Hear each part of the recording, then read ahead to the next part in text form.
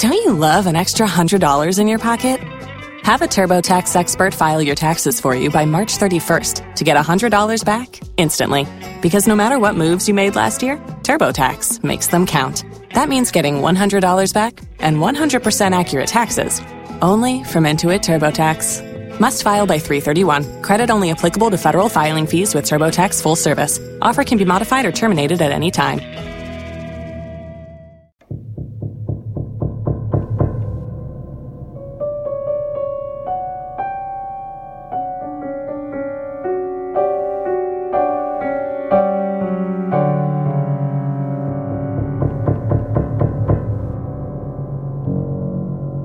Hey y'all, I'm Donna. And I'm Carrie. And we are Paranormal Chicks. Episode 263. Let's just start out this episode with the roasting that I just got at the restaurant by Donna and Colby. Yeah. Apparently, I look like George Washington. You do! So I saw a TikTok and it said, I don't know if it's true, but it basically said that dry shampoo is terrible for you. It has some type of toxin in it. This is the same as like smoking 10 cigarettes. And so I was like, okay, wait, is like the whole bottle of dry shampoo the same as 10 cigarettes? Is like one squirt the same? Don't know. Couldn't figure out the website it told you to go to. So I stopped using the dry shampoo this week. And I used baby powder. Apparently, I didn't get enough out. No. She sat down and I was like looking at her and I said, did you start using the powder? She was like, yeah. I was like, I could tell. And Colby was like, what? When he looked. They were like, girl, just wash your hair. No, damn it, I'm not. It's two different shades. Very ashy and white. It really looks like she has put fake stuff on for a play. Her back hair, like the back, because I see her now with her... I hate y'all. With her headphones on. And it's two different people. Instead of a mullet, it's just like dark in the back, light up front. Colby said, like, you look like your hair turned gray and it's so gray it's blue. I texted my girls at work and I was like, and nobody told me? I just got roasted at dinner and nobody told me I had white hair all day? They ain't your friends, girl. Well, one of them was like, I didn't notice. And then, to be honest, the other one wasn't there today. But then the other one was like, you could have come in with a shaved head and I probably wouldn't have noticed. I'm just looking out for you, girl. No, I appreciate it. But I'm still not washing my damn hair. So if anyone knows a cancer-free... Well, solution. And then you got to, that's what I said about the damn dry shampoo, switching to fucking baby powder. I was like, well, it can't have talc in it. Yeah. When Carrie was talking about this the other day, Colby said, oh, baby powder? You can just walk in the bathroom for that because it's everywhere. I hate y'all. Girl, you got to put baby powder in all the crevices. You got to keep your shit dry.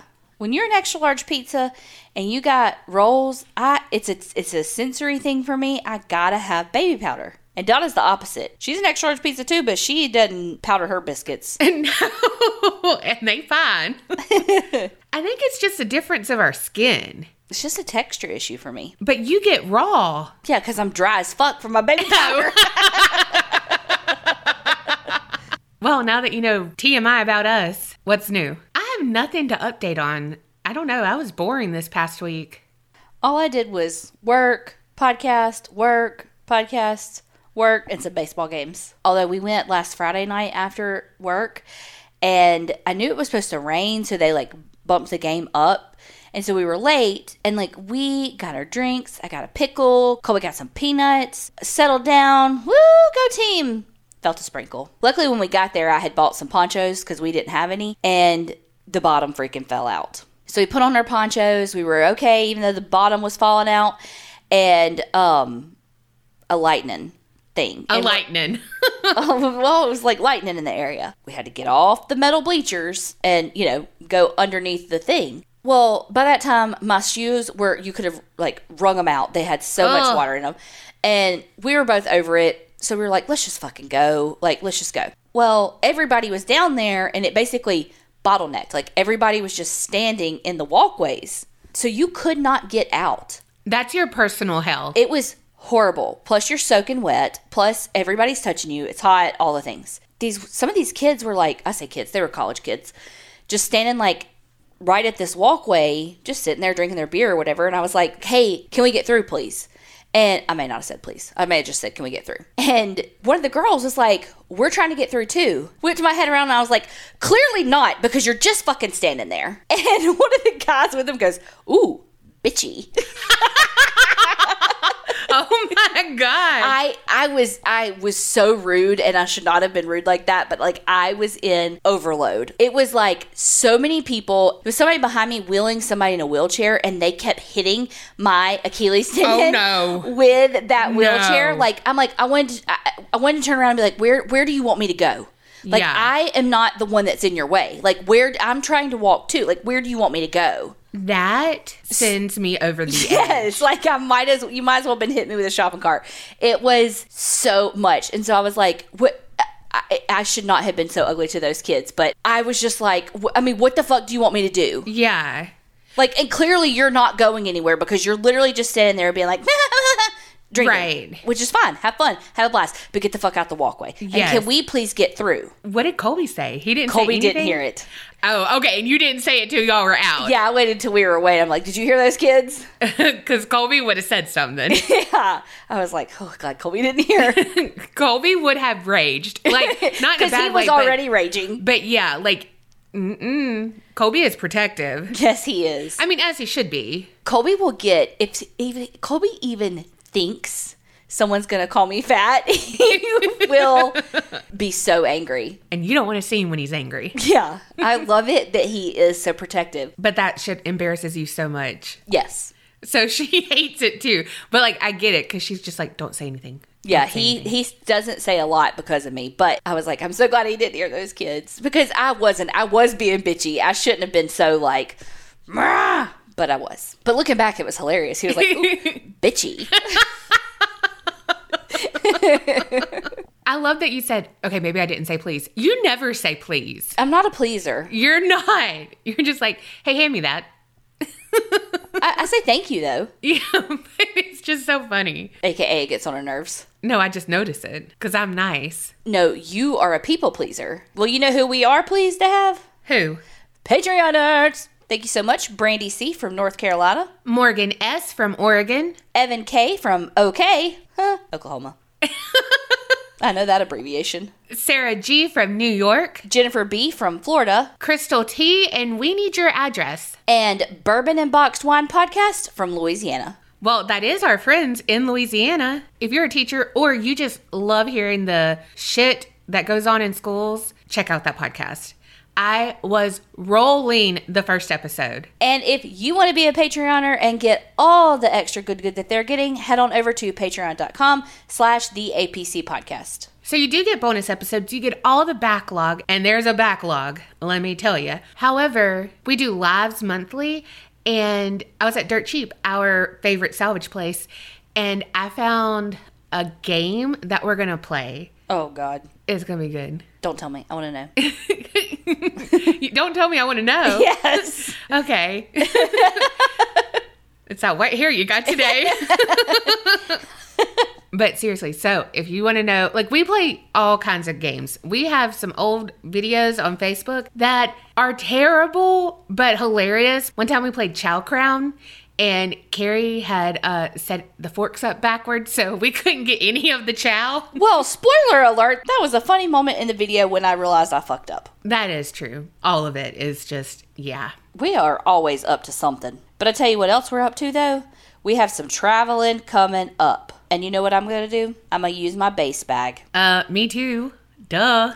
Well, because base is like an overpacker's dream. And look, I'm an overpacker, but also I'm an extra large pizza, so my clothes are bigger anyway. And then I overpack. And so I need something like base to fit everything in. So base was created by that actress Shay Mitchell, love her, and she designed sleek, affordable bags, luggage, and accessories that's designed to help you travel more effortlessly and I think more efficiently. Oh, I know what you're talking about. The zippered bottom. Yes. So Donna and I both have a weekender bag from Base. Mine is gray. Mine is black. It's so chic. And at the bottom of the weekender bag, it has like a little zipper that you can put stuff in. And it's perfect for shoes, a laptop if you're traveling and that's your carry-on, so you just need to quickly be able to take your laptop out, or anything that you just want separate from your clothes. So that's what I loved it for, like shoes, and I put like makeup down there and just stuff like that. Dry shampoo when you used it? Just literally today, I was talking with a coworker and she was telling me this luggage that she got in high school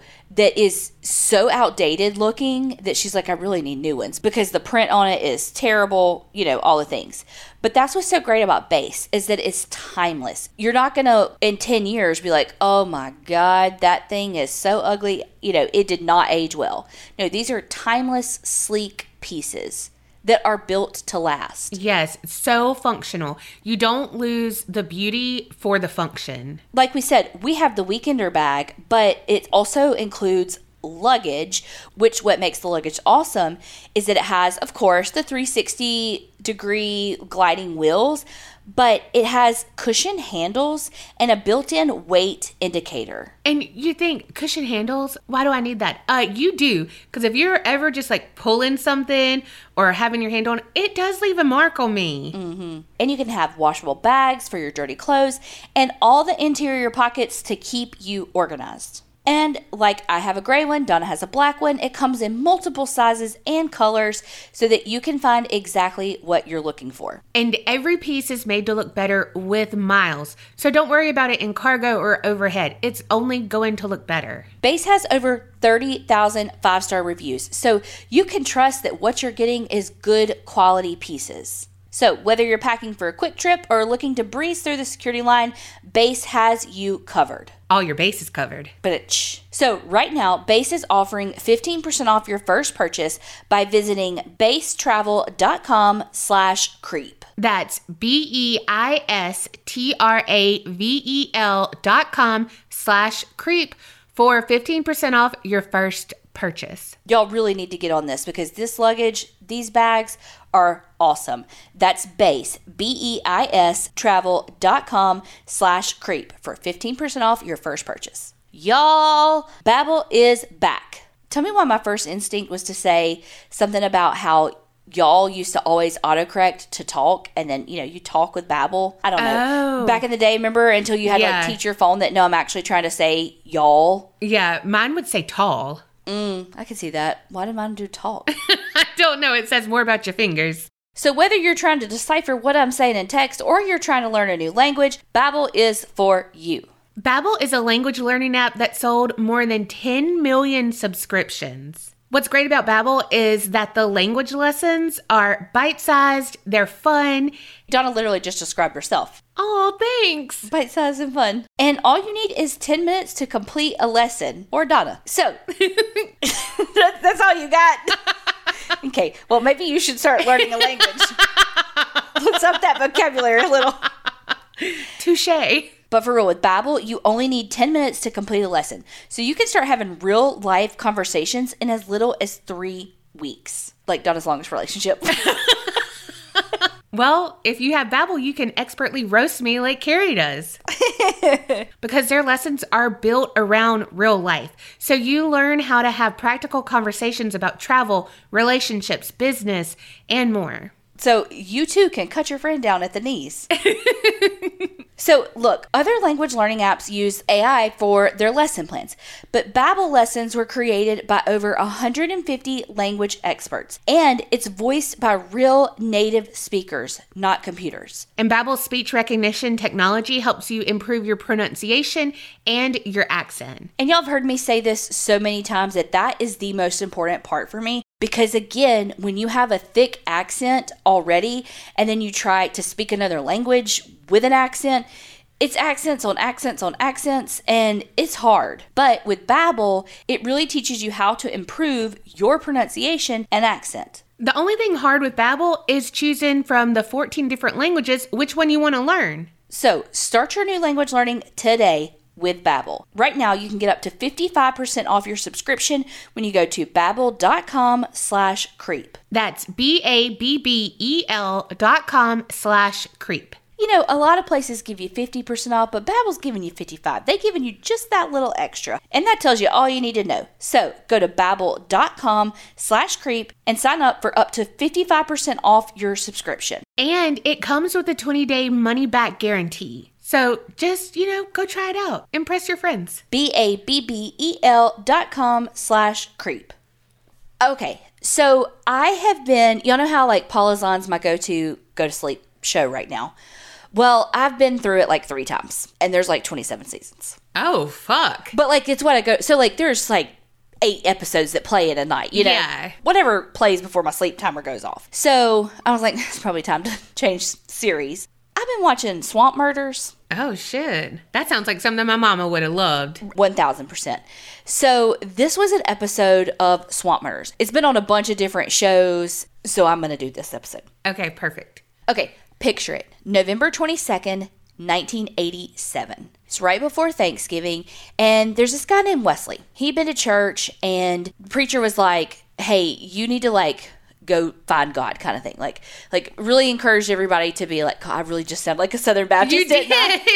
But really encourage people to go spend some time with God, basically. Okay. So it wasn't just to Wesley specifically. He was saying it to the congregation. Whole, okay. Yeah. I didn't know if Wesley was in church and the preacher was like, and you, Wesley, you need to go find God. Thought I was in his house, but okay. So all of this happens around Chesapeake, Virginia / a little North Carolina. Okay, so here's me forgetting that any other place besides Louisiana has exists. swamps. Yeah. So Wesley decided to stop at the Dismal Swamp Canal. That doesn't sound appealing. I completely agree. It sounds dismal. I concur. So he hangs out for a little while. He's walking around. He's skipping rocks. He's finding God. He sees this area. It's got a lot of brush and really rocky down this embankment. And he sees, honestly, what he thought was fake. He thought it was a mannequin. I don't think I want to say it said a blow-up doll, but I could be wrong. He needs to find God, apparently. That's his first thing. Is that a sex doll?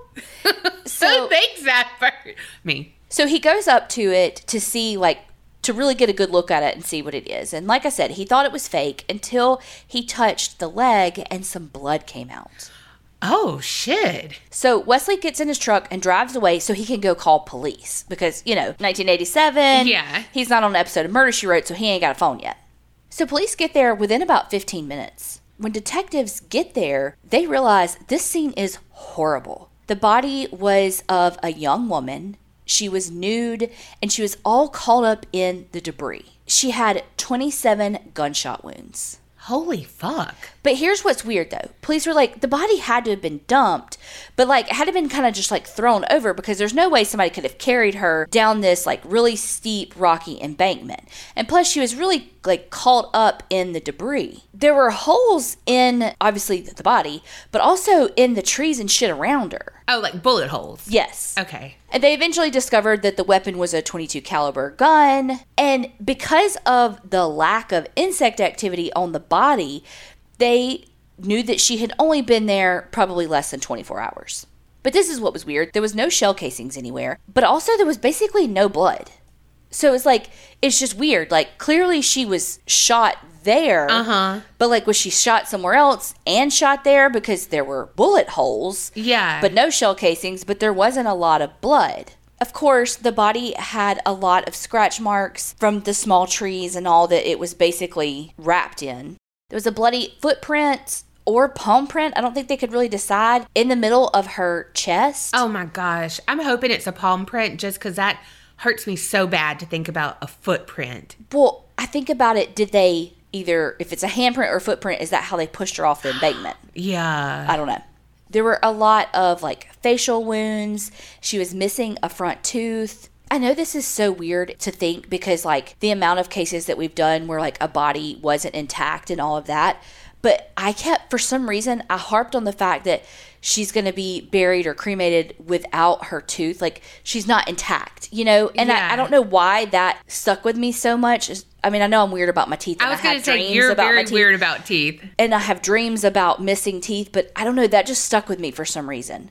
So there were also marks on her wrists that were what kind of similar to what would be left by handcuffs. And again, she had some blood on her, obviously. I mean, she had been murdered, clearly, but there wasn't the amount of blood in the area that you would expect. So not long after she was discovered, police found her clothing in the water, and they had a lot of blood on them. So they were like, okay, well, that's probably what happened. Then she was, killed, and then they took her clothes off of her. They found like a green shirt and a black teddy. So based off all the evidence, police believe that whoever killed her shot her, unclothed her, and then shot her again.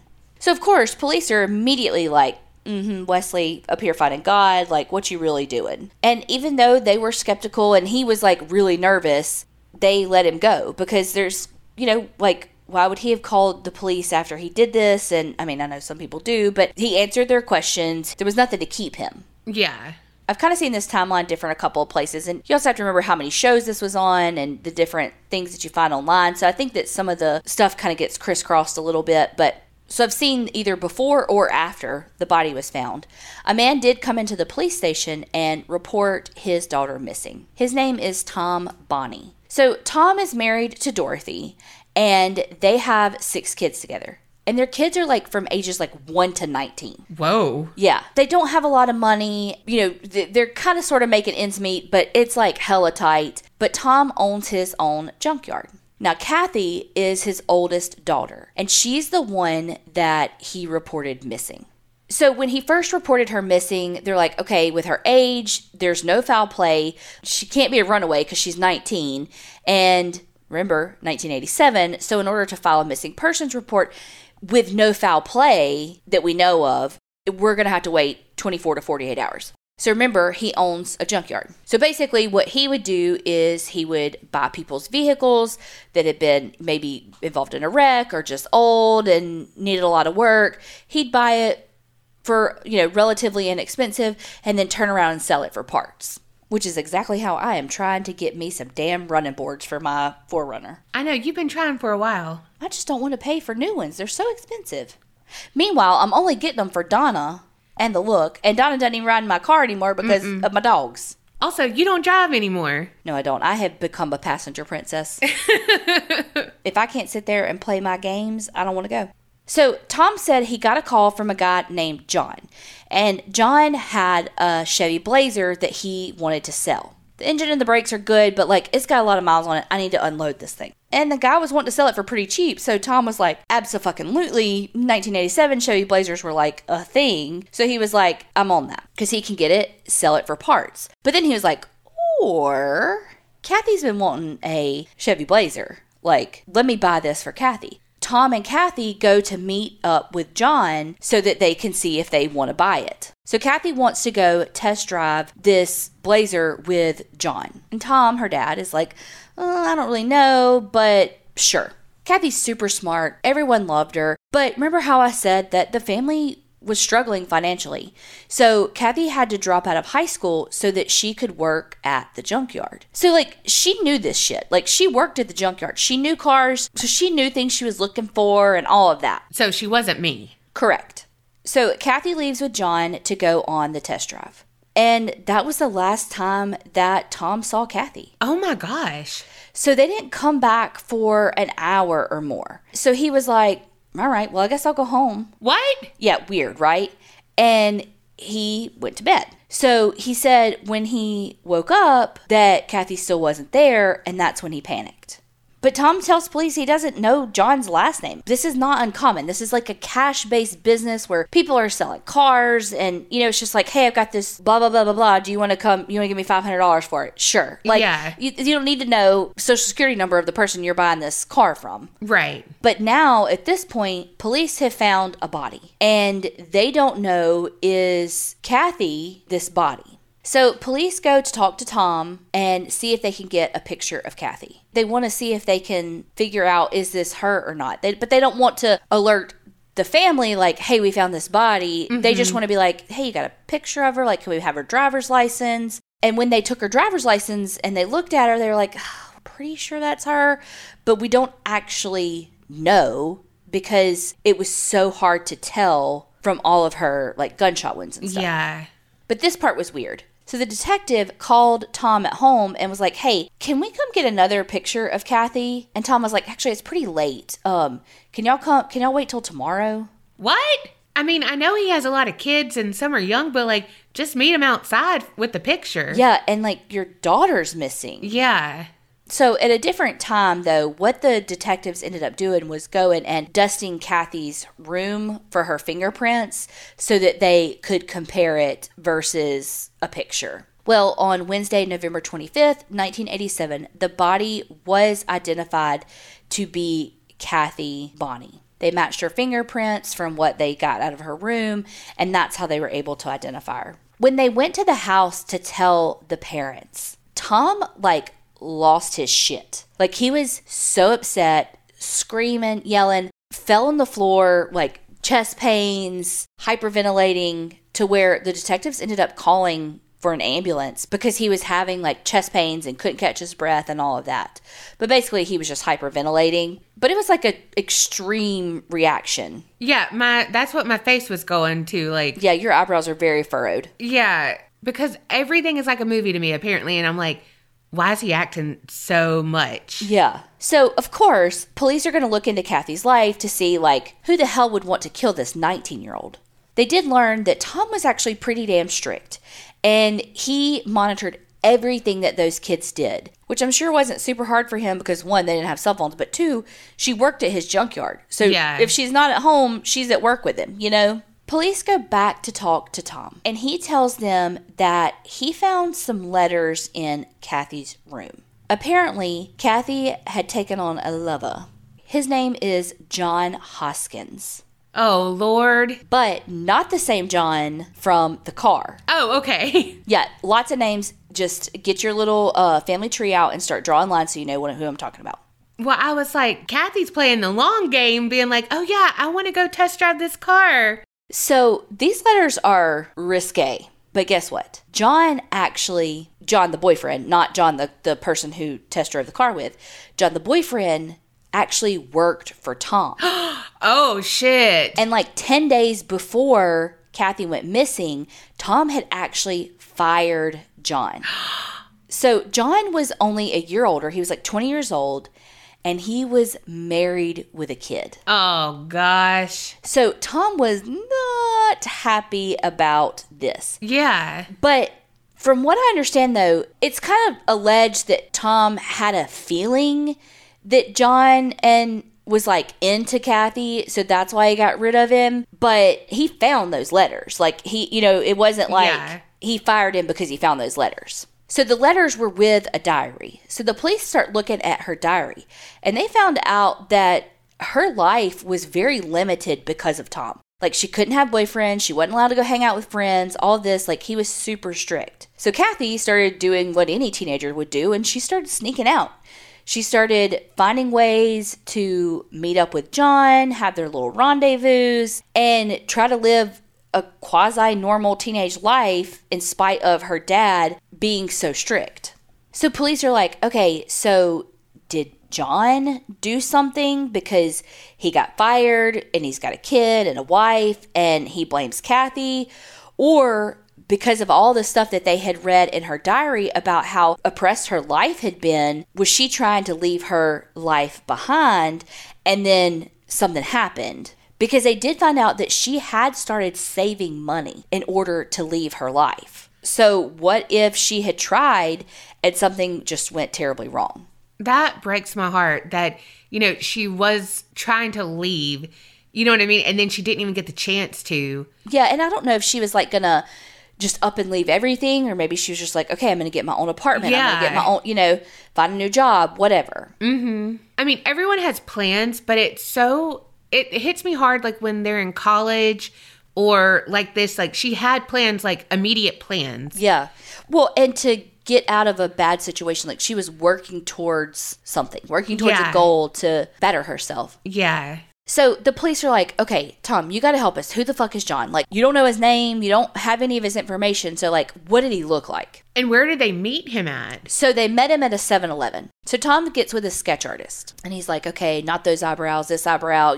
Does all, like, the nose is a little more pointy, whatever. Does the whole shebang. And when they get done with the sketch, they're looking at it. And it's like, he basically had the sketch artist draw the sketch artist. Oh, shit. So they're like, well, that's weird. And Tom had told detectives that when he and Kathy went to meet the car John, that they met at a 7-Eleven and that he had driven his wrecker there, like a tow truck. Not looking good for Tom over here. But then another time, Tom told police that he was driving his Chevrolet and not the wrecker when he and Kathy went to the 7-Eleven. And then they asked him, like, do you have any weapons? And he said that around the time that John had been fired, he had a .22 caliber rifle that had been stolen from his wrecker. And then he said that he had a .22 caliber revolver that he sold to some black man, but he couldn't remember his name. Wow. Now, also, I should tell you that when when police were in her room and they found, like, the diary and all that, they found some, like, adult magazines, a pair of handcuffs, like, she was exploring. That's my girl, Kathy. So the police are like, we really feel like we're not getting anywhere with Tom. Tom's doing some weird shit, but, like, we're just not getting anywhere here. So they wanted to go talk to the family without Tom. Because, there was some rumors about stuff that maybe went on in the house. And the family didn't hold back when Tom wasn't in the room. They told police that he's mean and he's abusive. And Kathy had a younger sister. Now, I have seen her name as Sarah and Susan. But Sarah/Susan, she had a lot to say. Sarah/Susan said that the night that Kathy went missing, she went outside and looked at her dad's car and she saw blood on the seat. What? When she told her mom just kind of assumed that he must have picked up a dead animal. And they never mentioned the blood to abusive Tom, because why would they? Right. Sarah/Susan also said that she went to the 7-Eleven after they came back and Kathy wasn't with him to see if she could try and find out what happened. But Tom did not go back out that night looking for Kathy. Yeah, that's just so strange because you don't want to victim blame, but my anxiety would have been through the roof if I don't hear from you or something. Right. I definitely wouldn't leave and then go home and sleep. I just couldn't do that. Look, I'm a sleeper. So even when it's like hella stressful, I will be able to sleep. However, I've had a police officer tell me, you have 2 suspects in separate cells. The one that goes to sleep is the one that did it. Yeah. The one that is up, anxious, and worried, they didn't do it. Yeah. The other one's like, well, fuck, I'm caught. I might as well sleep. Yeah. Whereas the other one's like, oh my God, I didn't do this. Get me the fuck out of here. So it's really make your spidey senses go up that he didn't go back out and look for her. But the other thing that Kathy's little sister told police was that one night she woke up and Tom was standing over her bed with a knife. What? And so police are really thinking that, Tom might be good for this. And the fact that, he's standing over her little sister's bed with a knife, is basically she the next Kathy. So they decide to step in. Social services step in, and they basically do an immediate order to remove the kids. Now, Tom, in his assholery, really tries to pretend like they're the fucking Waltons. He really tries to pretend like they have this perfect family life and the kids and yada, yada, yada. So he was upset, of course, by this. So the police are like, this is how we're going to get him to help us. They say, if you can get us your car, because he said that, he sold it to some black man. Car? I thought he said his gun. Yeah, both of those. It's always some black man with him. Oh, okay. If you can help us get your car back, we'll help you get your kids back. What's so important about his car, though? Because he said that he drove the car one time, and then one time he said he drove the wrecker. Okay. But Sarah/Susan saw blood in the car. Okay. And he got rid of the car. So they need the car. Something's up with the car. We need the car. Yeah, now I get it. So now we're in December. And Tom calls the detectives and is like, I found the car. It's at this place in Virginia Beach, Virginia. At first, he says he doesn't know where, he knows where it is, but he doesn't know where to tell police to go get it. Police hear somebody talking in the background, and so they're like, give them the phone. So they get the phone, and they're like, do not let that car leave, we're on our way. So police get there, take the car. But before they can get there, Tom leaves. Oh my gosh. And now that we've got the car, we know why. There were bloodstains all over that car. How'd he get rid of the car?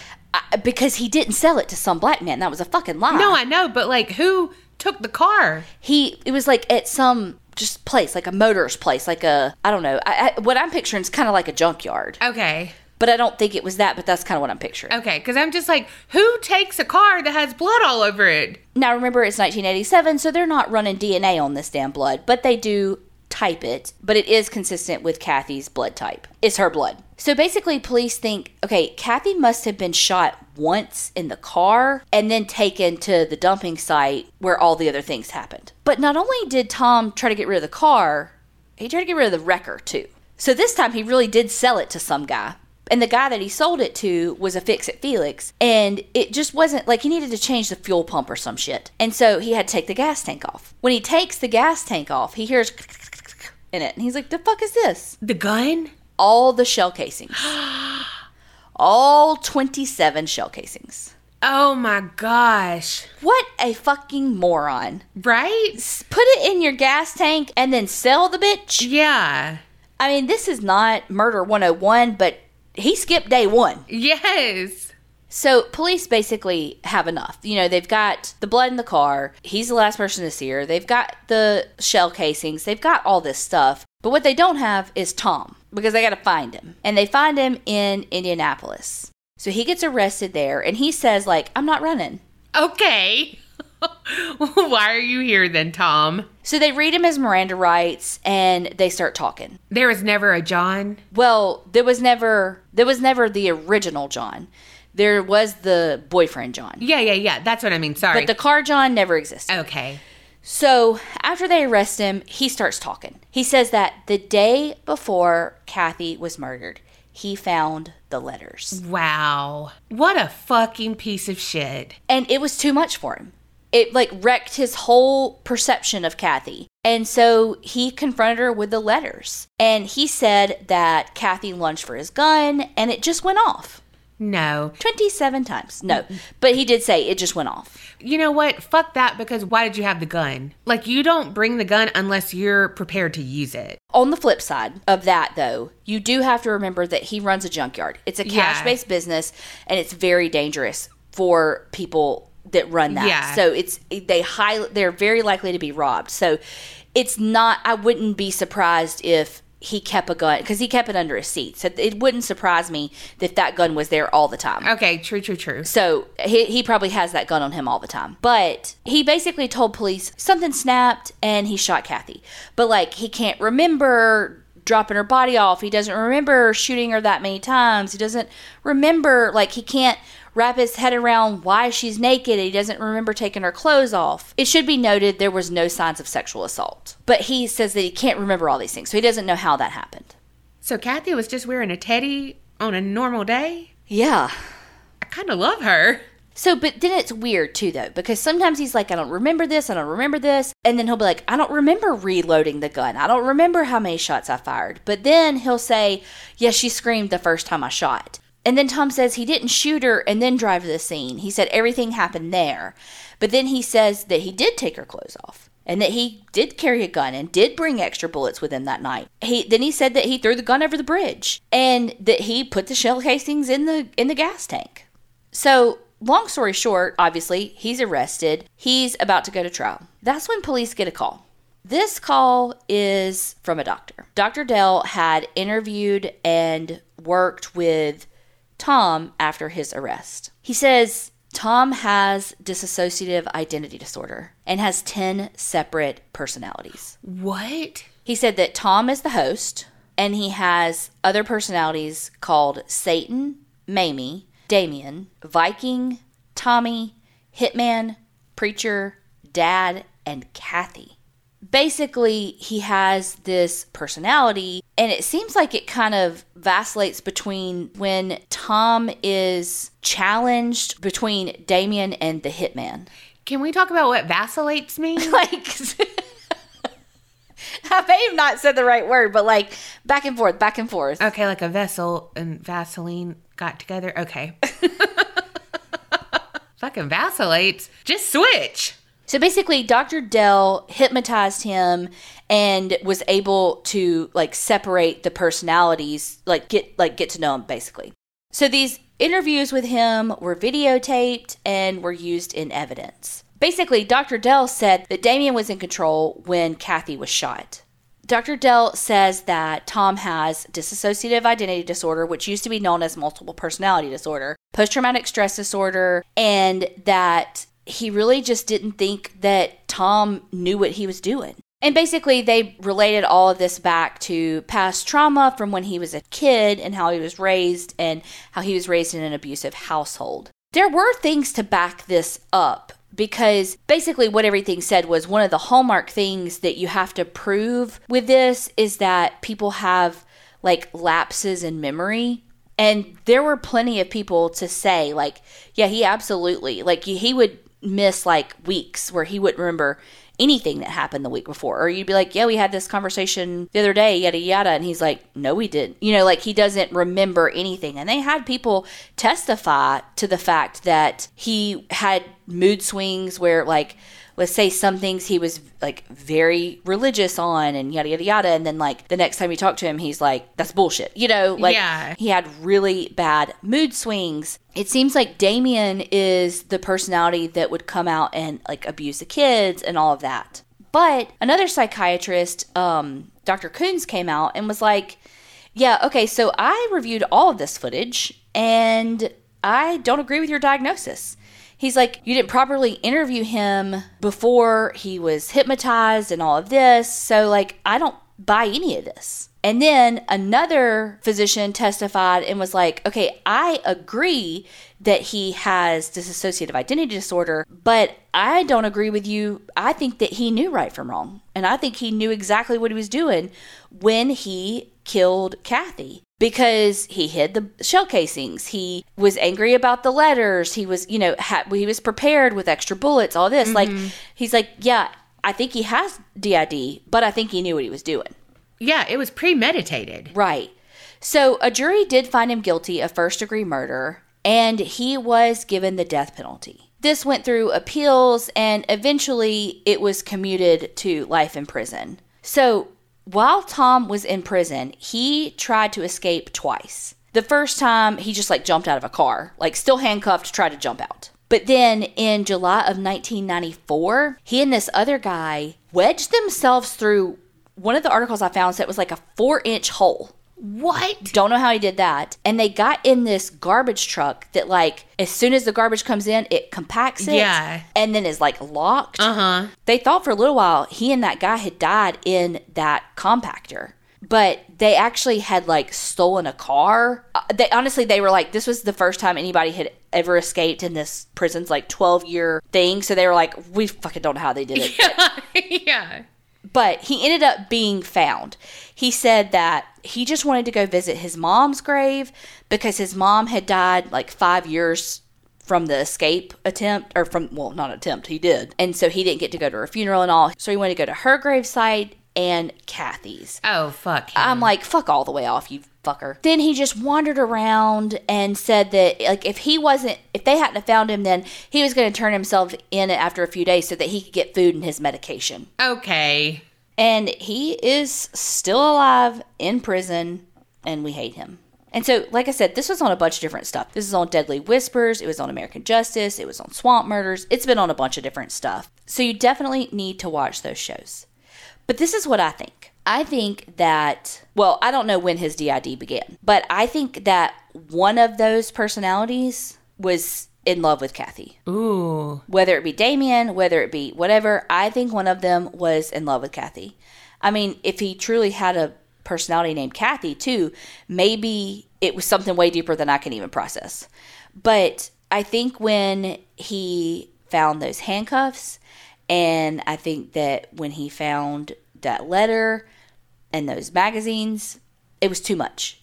Because he realized that she was having an affair with someone else, air quotes around that, and it was too much. So he couldn't process it. So he killed her. Because nothing I found other than that one or two things that said her wrists looked like they had handcuffs on them. So, like, did he use handcuffs on her to, like, not make an example out of her, but you know what I mean? Like, okay, oh, this is what you wanted, but then, like, ultimately it's still his daughter, so he couldn't rape her, you know? Which is why she didn't have any sexual assault. You know what? You see what I'm saying? Yeah, like, I mean, I could be and probably am way off base, but I just feel like that's just not a normal reaction of a father to be like, my 19-year-old's having sex. Like, that's just not a normal reaction. And I get that he was very strict and very conservative and all the things. Part of me feels like maybe one of the personalities was in love with her. And again, I could be completely off base, but here's the thing. There are many people with DID who live regular lives and don't fucking kill people. Right. Just like people with schizophrenia can live regular lives and don't kill people. They're more harmful to themselves than others. No, he fucking knew what he was doing. That's, I don't buy it. He's right where he deserves to be. No, he knew what he was doing. He was prepared. He had extra bullets. I'm telling you, there was something with the handcuffs because they found them and it was her arm. You know what I mean? Like, this was not, no, he knew what he was doing. I don't understand how people can just lie like that, because when I'm not doing anything wrong to the police, I just want to confess everything. Well, and I think it depends on, for him, who was talking to the police. True. Yeah, true. And I was going to say that maybe why his story changed of what vehicle he was in, but no, if it was another personality, he wouldn't have remembered it. There is video of the interview where you can see when it's like Damien talking and he's like, she deserved everything she got. Wow. I wonder if it was Damien who had the knife over the other daughter. Could be. That's just so sad. And the police did look into John, the boyfriend. Like, they interviewed him and everything. So, like, they really did look at all avenues for this. Well, now I feel bad because I was like, well, he was over dramatic when he found out. But what if he didn't know? I think he knew. Okay. I don't buy it. I think he knew.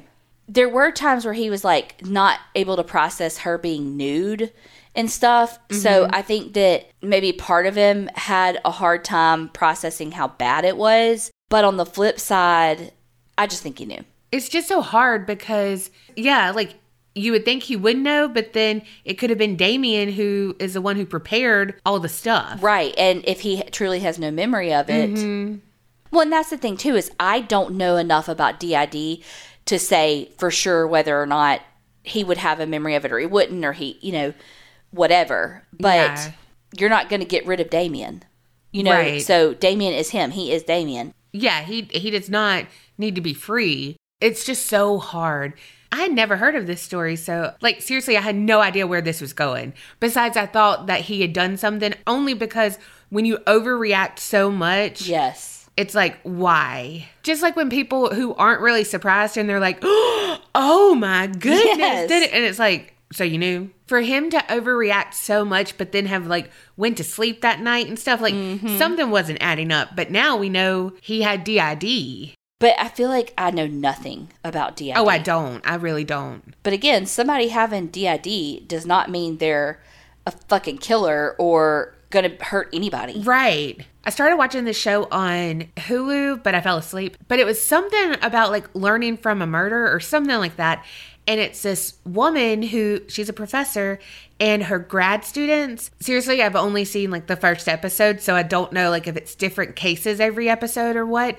They focus on a killer, and this time it was a nurse. And I don't think it was a nurse who had like that movie about him, The Good Nurse or whatever. I don't think it was him.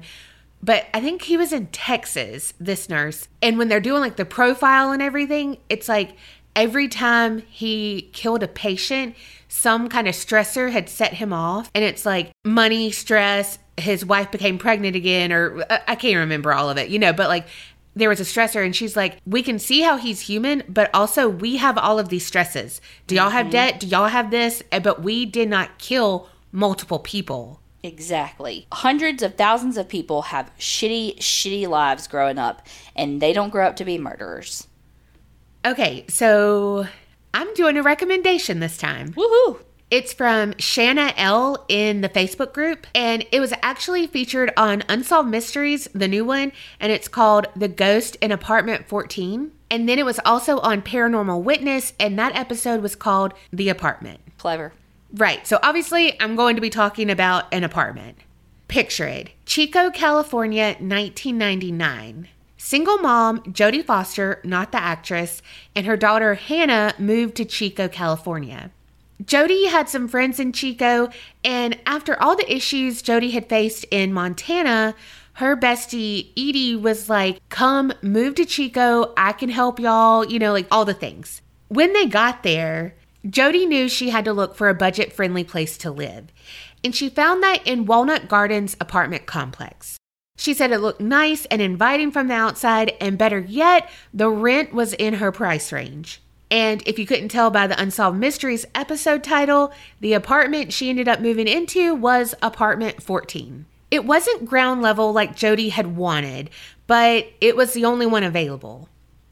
The property manager said, hey, this is what we have. If you want it, get it. And when another apartment comes available on the ground floor, Jodi, you can move there. And Jodi wasn't in the best financial spot, so she was like, okay, we'll take apartment 14. Everything's going to work out, have that positive attitude. But she was super anxious about Hannah falling over the railing and stuff because Hannah was like 3 at this time. And because it was so prevalent on her mind, Jodi ended up having a nightmare the first night they spent in their new apartment. Jodi recounts a nightmare revolving around 2 people who appeared to be a couple. They were dressed in 70s style clothing and everything just kind of looked outdated. Jodi said it was as if she was watching a movie. She watched the man and the woman scope out the apartment grounds like they were predators looking for prey. She noticed a large H on the man's belt buckle and immediately thought of Hannah. And so in her mind, that meant they were looking for Hannah, her daughter. Jodi woke up from the nightmare in a panic. She believed it was all real, and so she ended up calling Edie.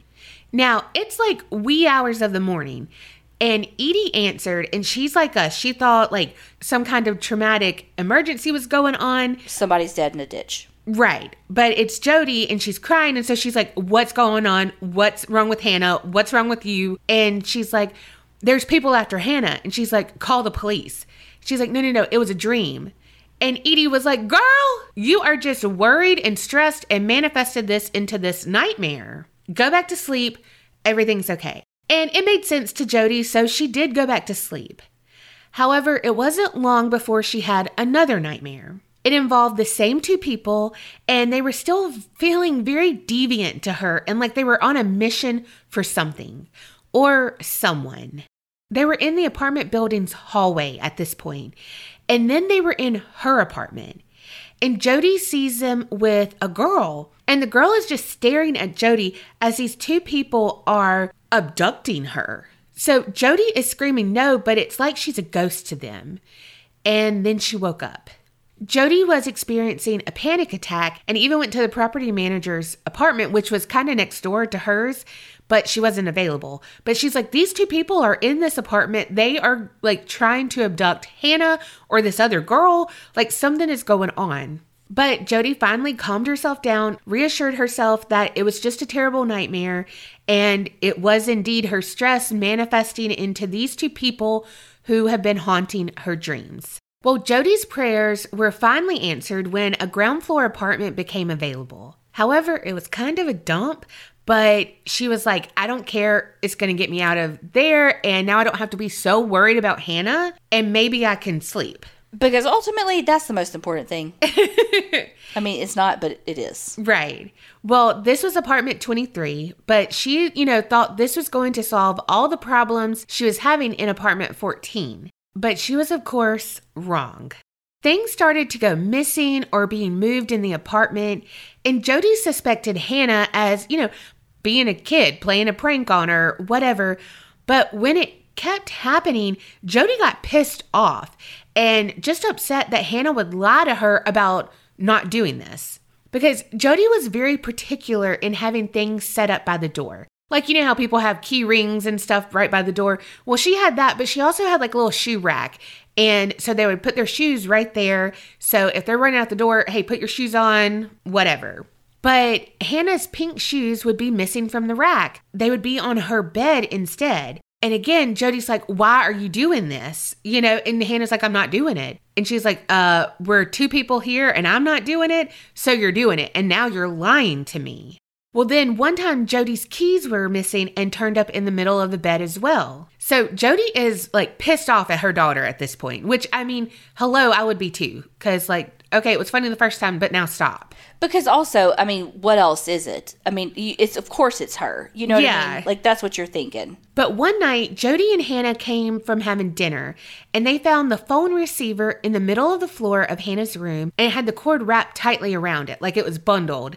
And because it was one of those that hung on the wall, so, you know, it had a long cord. Mm-hmm. And all of Hannah's toys were in a pile. And on top of the pile was Hannah's favorite toy, her sleep and snore Ernie doll. But when Jodi looked closer, there was a shoelace around Ernie's neck. Oh, Yeah, and she was like, that looks like a noose. So she was shaken to her core. Like, this is a threat to her family and, more importantly, to her daughter then. And immediately she's like, my nightmares are coming true. Someone has been in this house and they're targeting Hannah. And at this point, they had a family friend staying with them. Her name was Misty, and she's deaf. And she was there to help Jodi out because she had been so stressed and stuff. And I don't know how old Misty was, but she was younger. You know, Jodi had to ask her mom, hey, can Misty come and stay with us? So Misty was there to witness this whole event. So it's not just Jodi and Hannah now, like someone else has witnessed this. And Misty said that she felt like there was someone watching them when they walked into the apartment. She said she didn't feel alone and she didn't feel safe right then. So Jodi really was freaking out that someone had broken in and no one else had a key to the apartment. So she was like, we're going to call the police. Like, now this is just too much. Like, someone's been fucking with our shit. But now, like, this is a threat. They took her statement down, but, you know, it was like, oh, yeah, real menacing, which it is. But you can also be like, was it just around the neck and it was a shoelace? It wasn't like looking just like a noose. You know what I mean? Yeah. And because there was no sign of anyone breaking in, other than like the toys being piled up and stuff, but like no forced entry or anything, nothing happened. Jodi's nightmares kept happening too. The next one, she said, was the couple, and they were in a blue car. And again, it looked like something out of the 60s or the 70s. They were talking to a girl who was walking on the side of the road. And then they ended up picking her up. And Jodi's like, wait, that's the girl I had dreamt about before too. Jodi said that she watched them drive down a street, and she's like, oh shit, wait, that's my street. And then they turned into her apartment complex. And the man asked if he could go use her restroom. And so they went inside. And that's when Jodi woke up again. But just a couple of nights later, Jodi had another nightmare. The couple and the girl were in apartment 14, and Jodi could see the man putting something from a bottle onto a handkerchief. And that's when he attacked the girl. She was then unconscious, and the man and woman walked the girl back to the car, closed the door, and drove off. Jodi didn't understand what was going on, and her mental state was in shambles at this point. She was exhausted, so stressed out. She didn't know how much longer she could take this. She was afraid to go to sleep because she didn't want to keep reliving these nightmares over and over. But, you know, your body needs sleep, and it's going to shut down in order to get that sleep. So Jodi couldn't avoid the nightmares. The next one she had was worse. It was again where the girl was in the car, but she had come to and was begging to be released. The man stopped the car and then put this contraption over the girl's head. And it's called a head box. And this was made of wood and foam. So like foam inside of the wood. And it looked like an old-timey helmet kind of thing. It had a vent for the mouth and cutouts for the eyes. They took her down somewhere, and Jodi said it kind of looked like a root cellar. And that's when she saw them restrict the girl with chains. And Jodi said the couple started touching the girl, and it was very sexual, and the woman even bit the girl. And after what seemed like forever watching this couple torture this girl, Jodi woke up. That is such a scary dream. Right? And that it keeps like happening, but it keeps continuing. It's like when you wake up from a scary dream and you go back to sleep and it continues and you're like, no, this is not what I wanted. Yeah, the whole point of going back to sleep was to get away from this. Yes. Well, Hannah had her own experiences, but she didn't know it was anything paranormal at the time. She thought it was just one of her mom's friends. But she saw a girl. And she saw her multiple times, and she called her My Liz. Well, one night in February of 2000, everything came to a head. Jodi had drifted off to sleep after fighting it for hours, only to be faced with another scene from this torturous saga. The girl's in the bathroom, and the lady's with her, and the girl is pleading for the lady to let her leave. But the lady's like, if you don't be quiet, he's going to come in here. And, well, the man did. And in his hand was a knife. And he pulled her head up, forcing her neck to be exposed, and then he slit her throat. Oh my God. Jodi was awoken to that white noise of the static on the TV, and she didn't understand how the TV would be on because it was one you had to get up to turn on the TV, and they were both asleep. Then she heard knocking sounds, which were cabinet doors opening and closing by themselves. All of a sudden, that damn Ernie doll started going off, and it would just be like, I feel great, repeatedly. So Jodi, of course, took the batteries out of the fucking doll, but it didn't stop it from making noise. How does that shit even happen? I don't know, and I don't like it. Jodi said, then all of the lights came on. So she just took Hannah, went to the manager, and was like, come here and look at this. Like, something is going on. I don't know what's going on in this apartment, but like, there's an electrical shortage. Something is going on. The manager witnessed some shit going on too, and basically they all just left the apartment, unsure of what to do. And at this time, it's like 6 a.m. Jodi is by the pool, just sitting there crying because she's so stressed out and she can't protect her daughter. What can she do? And there was this older man who was walking his dog who saw her sitting there, and he went up and was like, look, no one really stays in that apartment for long. Him and his wife had lived there for like 25 years. So Jodi was like, wait, what do you mean? You're the first person to say anything about this to me. And the man went on to say that there was a girl whose name he couldn't remember, but she lived in apartment 14 and had went missing. So Jodi's like, well, that's weird, but okay. So something's weird with the apartment. I don't know, but all I know is that me and my daughter aren't safe. So Jodi ended up talking to the property manager, and the property manager got with her boss, and they put Jodi in another apartment in downtown Chico. But they were like, the only way you get this for the price of this is to not discuss the issues you had with the apartment here. Well, that's just setting somebody else up for failure. Right. But Jodi's like, sorry about you. I'll keep quiet because I want out of this. I need my daughter safe. Which I completely understand, but it does suck for whomever's coming behind her. Right. Life after Walnut Gardens apartment was great for Jodi and Hannah. She found a job she enjoyed. She met a man whose name is Joel. He had kids of his own, so Hannah had people to play with, and together they, had the whole happy family thing going on. But one day, Jodi saw a picture that Hannah had drawn, and it looked like the girl from her dreams. So she questioned Hannah about it, and she was like, yeah, that's my Liz. And she was like, we're friends. Like, she comes and hangs out, and we saw her at the old apartment too. She's your friend. And Jodi's like, she's not my friend. Like, I don't know who she is. Then there was another drawing that Hannah did, and it had my Liz in it, and it looked like she was hanging. And that brought everything back for Jodi.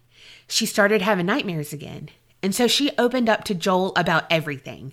Because, you don't want to tell someone this and be like, hi, I'm perfect. And then be like, okay, so I've had these really weird dreams. And how long had they been together? Not long. Oh, okay. Did you say they were living together, though? I think so at that point. Okay. I feel like that's something that should have come up. That she had nightmares? Yes. I don't know.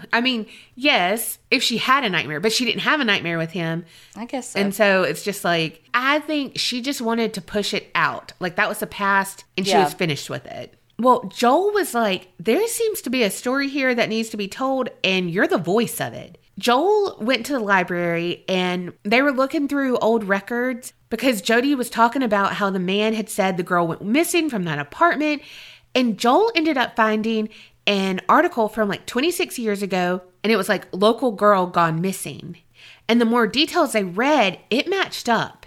She was last seen at that apartment complex, the Walnut Gardens on Parmack Road, exactly where Jodi and Hannah had lived. The girl's photo was there, and it was the exact same girl from Jodi's nightmares. But now there is a name to go with that face. Marie Elizabeth Spanicki. She was just 18 years old.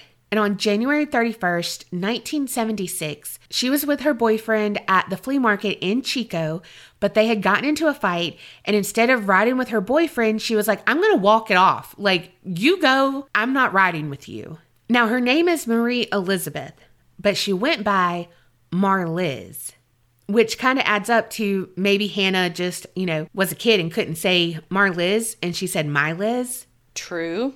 Well, Marie had only been in Chico for about 2 months before her disappearance. She was originally from Cleveland, Ohio, and the reason why she had moved there to California was because the boyfriend she had, they fell head over heels in love, they had worked together, and the mom didn't like him or anything like that, but she loved him, and he was moving back to California and was like, move back with me, and she's like, yes, let's do this. Well, after they found the article, the dreams started reoccurring, but they seemed to have picked up exactly where they left off. Jodi saw the couple putting, I'm going to call her Marliz since that's what most people knew her by, but putting Marliz's lifeless body in the back of that car. So this prompted Jodi to call a local reporter who worked the crime circuit or whatever you call it in the newspaper. And Roger was the reporter's name, and he met with Jodi. And he's like, okay, so she wasn't like some of the other people who come in with weird claims.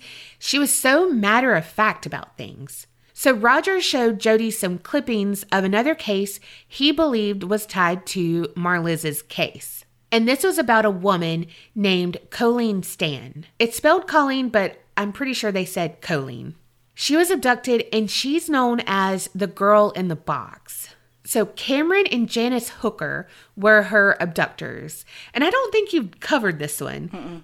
But they kept her in a box under their bed for 7 years. Jesus. And again, they had a waterbed. How the fuck do these people...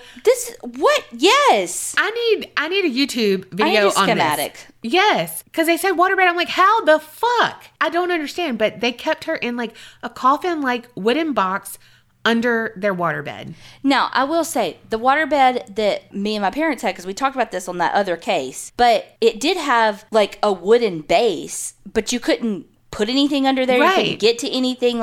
So I don't understand that. No, and my sister had a waterbed, and hers was the same way. So I don't know. If y'all know, please let us know. Because again, I was like, again with the waterbed. Anyway, focused on the wrong thing here. But Colleen was able to escape finally with the help of Janice. So Janice had got to the point where she told Colleen that she was going to leave Cameron. And Colleen was like, please don't.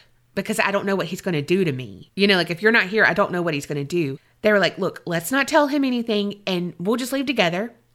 And Colleen said, I'm not going to tell anyone. I will not tell a soul. Let's just get out of here.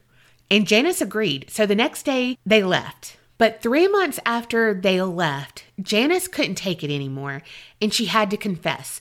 But she didn't want to be in trouble. So to get information, the police agreed to complete immunity for Janice. And that's when she told them about Colleen. So she just got out of her, essentially a bunker, and then just went on about her life and never said anything? She told her family some stuff, but she didn't tell them, she knew who it was or... Well, I mean, I'm just how did you just, appear back in your life? I think she told them, yeah, I was captive, but she didn't say, this is who, this is how, this is where, any of the things. And I don't know if she told her family, yeah, she helped me escape, we have to lay low, or she's going to kill me, or whatever. Yeah. But Jodi's like, okay, well, what does a couple look like? And that's when Roger showed her the picture, and Jodi's heart fell out of her ass. She was like, there they were, in black and white, the couple from her dreams. So everything's coming together. However, Cameron was arrested for Colleen's case, not Marliz's case, because Roger went on to explain that the wife, again, had struck up the deal. So if she testified against Cameron, she would have, full immunity, all the things. But in her confession, she disclosed that a year before they took Colleen, there was another woman who they kidnapped off the street. And she told them her name, and it was Marliz. However, her body was never found. So Jodi is like, whoa, hold on. This is why I'm having these nightmares. Like, as much as I don't want to experience them anymore, I need to help Marliz any way I can. There's some reason I'm getting this information. So in her dream, she hears numbers spoken. It's like 35 and 76. And she's like, was that a location? I don't know. Like, what does this mean? And then she heard 35.76. And then I think she also heard like an A13 or so. I can't remember those numbers. But Joel was like, you have to give this to the police. Like, you have to go to them, not a reporter, not anything. Like, you have to go to the police about this. So finally, Jodi was like, I'm feeling pulled to call the police today. She called him, and the detective was like, wait, you're calling us today to give us this information? And he was like, basically, I've got chills. They're multiplying. Because he said on that very day, they were opening the cold case of Marie Elizabeth Spanicky. Wow. So it was just weird that she called today with information regarding this. So a little bit later, a detective interviewed her and just really made her go over all the details of her dreams and stuff. And she recalled how the man had a letter H on his belt buckle. And the detective is just like, is it like this? And she looks and she's like, yes, that's exactly it. But she was able to answer all their questions, but they couldn't answer any for her because it was an open case. So Jodi contacted a reporter again because she's like, I'm giving them all this information, but I am fucking clueless if this is helping, if I'm going insane, what is this? Well, this reporter was a woman named Meredith, and she was very skeptical, but Jodi didn't care. She needed confirmation, and she couldn't get it from the police, but she needed someone who had access to the files and stuff. And Meredith was like, okay, sure, you're saying this, but all of this could have been from the news. You have to tell me stuff that isn't going to be there. So walk me through everything.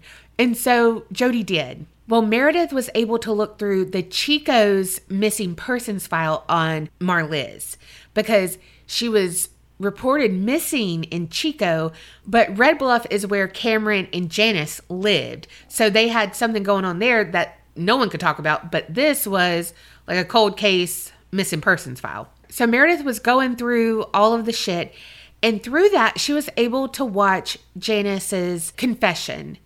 And there is this part where she was talking about how loud Marliz was after she had been tortured a little bit because she was screaming so loud. She was taken upstairs to the bathroom, and that's where Cameron came in and was like, because you won't shut up, I'm going to cut your vocal cords. And that had not been revealed to the public because they haven't found a body. So no one knows like the cause of death or anything. But then this is a woman who took part in that saying this is what happened. And then Jodi had this dream where that had happened. Now, what Janice said is that basically, in essence, it was less than 24 hours that she was abducted, tortured, and then killed. Because he wanted to keep her as their captive for sex and all the things, but he hated her screaming. It sent him into a rage. And so he wanted to torture her. I think he had, for her and Colleen, would shock them with electrical cords and stuff and just brutally torture them. But if they screamed, it just sent him into a fucking rage. Well, he had saw or read or something, whatever killers do, that if you cut their vocal cord, they can't scream, but they could still be alive and, he can continue torturing her. So he was going to do that, but he didn't know what he was doing because, they didn't have YouTube back then. So he fucked up, cut her too much. And so she started bleeding profusely. Cameron just took her back down to the basement, or what she had thought was a root cellar. Basically the same thing. Tied her up, put a pillowcase over her head, and then hung her by her neck too. Oh my God. So she died, right? And then they took her in their car, went out to a desolate road, and Cameron buried her in a shallow grave. So they asked Janice, well, where's her body? you know, like, you're telling us all this stuff. We're not going to prosecute you. Like, we need to find her body. And Janice, like, led them to the area and everything, but it's a desolate place, and it's, like, basically where you can hide a body and no one's ever going to find it. And again, it had been, you know, more than 2 decades had passed and, you know, all the things. So they could never find just, like, the exact location. But now on the Unsolved Mysteries, they said that they finally told Jodi, like, because this whole time Jodi was just like, okay, so it was connected from the reporter she knew, but she didn't know anything else. But the 35.76, the police never told her anything, but they were like, okay, that has to be something, you know? Well, that A13 or whatever, that was a road Janice had taken them down. And then that number was the distance from their house. Like, when they calculated the distance, it was like 0.01 off from her number. So it wasn't exact, but I mean, like, this is exact as exact gets. Yeah. And I mean, if you're getting this from a spirit, I mean, you know what I mean? If you're just thinking about, like, oh, it's not exact, like, you can't just rule that out as it wasn't right. Well, they looked and they still can't find Marliz's body anywhere. But it's like, that's where Janice said she was supposed to be. And it matched up with what Jodi said she was supposed to do. You know, so it's just like they're kind of at a standstill of where do we look? Because it's such an open, like a vast area. You can't just say, okay, we're going to start here digging and then go. Because that takes a lot of money, manpower, all the things to go on a hunch. On a psychic, essentially. Yeah. Now, Cameron Hooker was charged with Colleen's abduction, rape, sodomy, like use of a weapon. You know, they just like tacked on everything they could because they could not try him for Marliz, and they couldn't even talk about it because they were like, that's prejudicial and all the things, and like there's no body. And yeah, his wife is saying this now, but she has immunity, like all the things. So Marliz did not get justice, but Colleen did. Cameron received 104 years, but he became eligible for parole in 2015. What? Because there is an elderly parole program in California, but his request was denied. However, he was scheduled to return to court last year, September 14th. But then I think his lawyer had COVID, and so it got rescheduled, and I can't find an update. Oh my God. But they want him to be found as like a sexual deviant, like all the things, like he cannot be let go because he will do this again, and to keep him from being paroled. But I cannot find if he got parole. Do you know how old he is now or no? He's old. I don't know how old. But I saw his old man mugshot, and I'm like, fuck you, dude. This man, we believe, killed Marliz, and on an accident. He would have kept her 7 years or whatever if he could have. Yeah, if he wouldn't have fucked up. Right. But then he kept someone for 7 years to completely torture them, everything. And now Janice said that she was a victim, that she met him when she was young. He was controlling and, you know, all the things. So, like, we have that whole thing where we're always like, oh, God, it's so hard. Is it really Stockholm or is it? Yeah, because she did do these things. Like, she helped him abduct these 2 women because they might not have gotten in the car with just Cameron. But his wife is like, oh, no, honey, get on in. We're good. Like, and you see a married couple and you're like, oh, okay, cool. And she also participated in the torture. But again, was that because he would torture her if she didn't, or, you know, whatever? We don't know. But it's just so hard that she got full immunity and then told, you know, and it's just like, do you punish her or do you not punish her? Because is she a victim or not? But even then, it's just like, I don't know. It's so hard. But if she hadn't turned herself in, we wouldn't know any of this. True. But if she hadn't helped, would any of it have ever even happened? Right. And the thing, too, is that, like, Cameron, when they would pick these 2 girls up, they would ask questions like, oh, do you have a boyfriend? And Marliz was like, yeah, but we just got in a fight, you know? And they're like, oh, okay, well, we'll take you back home. Like, is your roommate expecting you? Yeah. And she's like, no, I don't have a roommate. You know, and they're like, oh, okay, cool. You know, just seeing like, oh, this girl's by herself, basically. Is anybody looking for her? Mm-hmm. And she probably even said that she had moved from Ohio. You know, all the things like, oh, yeah, my family's back in Ohio. I've only been here for 2 months. So she hadn't made a lot of friends, you know. Oh, breaks my heart because she was telling them this information. She thought she was talking to normal people, but no, they were predators. She's just being kind and she was just being kind and having a conversation. And Colleen was the same way. Like they, approached her and she didn't have like anyone expecting her and, all the things. And so it's like perfect. Well, that's why too, they say, I feel like always tell them that somebody's waiting on you, that you pretend like you know where you're going. This isn't your first time to the city. You know exactly where yada, yada, yada is, Like I even saw a TikTok the other day and it was somebody that was like from New York or whatever. They got in a cab and somebody was like, oh, are you from here? Are you visiting here? And she was like, just for fun, she was like, oh yeah, I'm visiting here. And they're like, oh, okay, well, since you're visiting here, I'll take you the shortcut to blah, blah, blah. Like, and I won't, or no, because you're not from here, I won't turn on the meter. Well, how about we'll just do like this amount? And she was like, please note, it was not cheaper to not turn the meter on. Yeah. And it's like, even just stuff like that, people will take advantage of you if they think that you don't know. And the thing is, we know that stuff now because of stories like Marliz and Colleen's. Yeah, absolutely. But I was hurt that he was up for parole. Just like, wow. Because I was like, okay, justice was served. He ain't going to live more than what he's in jail for. You know? Like, if he does, like, he's got amazing health. You know what I mean? But then eligible for parole. That's so fucked up. And I don't care if they're elderly. Like, what did they do? Right. Okay. It's one thing. Are they elderly and they had some pot on them? Are they elderly and they had like a non-violent offense? Sure. Let them out. But this motherfucker had 104 years because he kept someone captive for 7 years. He is a violent fucking offender. You do not let him out. No. You don't let him out. Right. Again, a non-violent offender, absolutely.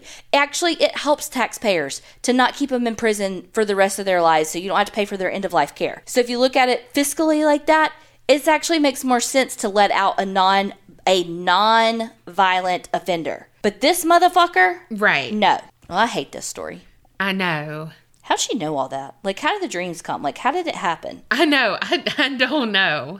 Well, and I feel bad for Jodi too, just because like it's not like she solved a murder or anything, but she had this information. But I feel like she probably feels like, what did I do? Yeah. What was the point of all that? Yeah. Well, and also her poor kid who's like, yeah, so-and-so, like that's your friend. Like the mom thought everything was over and the kid's like still living it. Yeah. But thank you so much for that recommendation. It had everything. True crime, paranormal, unsolved cases. We're going to go ahead and call that one solved, though. Yeah. Allegedly. Yeah. God, that has to be so hard to be a detective in that situation. You're telling me you did horrible shit, and I have to say thank you for the information you're giving me, and have a great life. But then again, where does the, victim start and the villain end, and vice versa? I don't fucking know. So hard. Both of these stories were so hard. I don't know, just to comprehend, they're so hard. Well, and two, because both of them involve things that we just don't really understand. We just don't really understand exactly how a victim that has been held captive for that long responds. We just don't really understand DID. And I mean, I don't know that we ever will. Right. Well, let us know what y'all think, for sure. I just don't like villainizing someone with a mental illness just because they have that mental illness. Right. Like, just because he had DID or just because someone has bipolar disorder or schizophrenia or whatever, like, it doesn't mean that they are all of those things. So that's what's hard for me when someone uses something like that as what they hope to be their get out of jail free card. Yeah. It's like, no, you still did something bad. You still have to face the consequences for that. It sucks because one person will be made example of for the whole community. Yeah. And that's never fair, no matter what it is. Well, like Donna said, let us know what you think about both stories. Thank y'all so much for listening and supporting us, me and my gray hair. And remember, keep it real and don't get scared. With LinkedIn Jobs, we tap into a network of more than 1 billion professionals to help you find quality professionals quickly and easily for any role you need. Marketing wizards? Found them. Software engineers? Found. That project manager I could never seem to hire? And found. LinkedIn Jobs quickly matches your roles with candidates with the right skills and experience. In fact, 86% of small businesses get a qualified candidate within 24 hours. Post your first job for free and get started at linkedin.com/spoken. That's linkedin.com/spoken. Terms and conditions apply.